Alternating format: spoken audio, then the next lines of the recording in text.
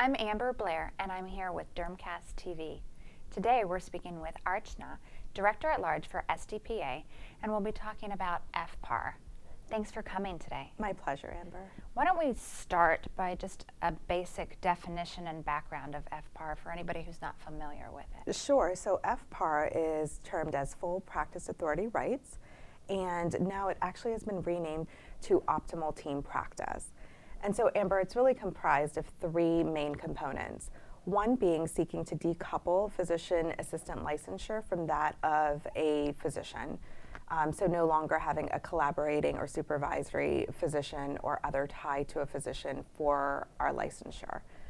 The second component is it seeks to really help create PA boards. So really seeking to have a board of PAs that really help to run our legislation as far as who we're accountable to.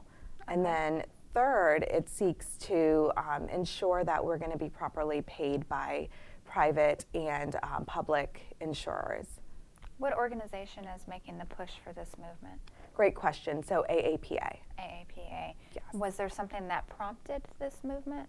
Yes, also a great question. So what really happened is that the healthcare landscape, as you know, is just rapidly changing.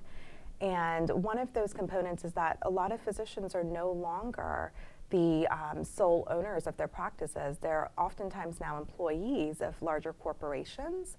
And so many physicians no longer want to take on the task of supervising, per se, a PA.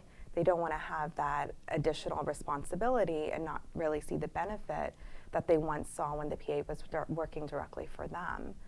And so what we've seen is that, you know, PAs are now not being hired at the rate that NPs are being hired because of this one difference. How do you anticipate this will affect us moving forward? So I think it's going to give us better access to care, to really get into the trenches, get to the areas that are underserved, and really allow us to move more freely within the healthcare field without these onerous legislative restrictions. How far away do you think we are of getting to that point? So also a great question, not one that I can easily predict, unfortunately. So it's really left up to the states. The individual states have to go after and advocate for themselves and at their state legislators in order to make these components of really modernized PA practice, accountable in their states. So AAPA kind of sets out the best practice for PAs, and then that has to trickle down into each state and each PA state body going in and advocating for themselves. So our state constituent chapters really need to kind of stand up and run with us now. Exactly, and that's why it's so important to be a part of your state constituent chapter and also part of AAPA. So can you help me understand a little bit more as to how optimal team practice differs from private independent practice? Sure, so optimal team practice is still team-based care. So PAs are still collaborating with physicians and other medical providers. We are in no way independently practicing. It's still completely team-based care.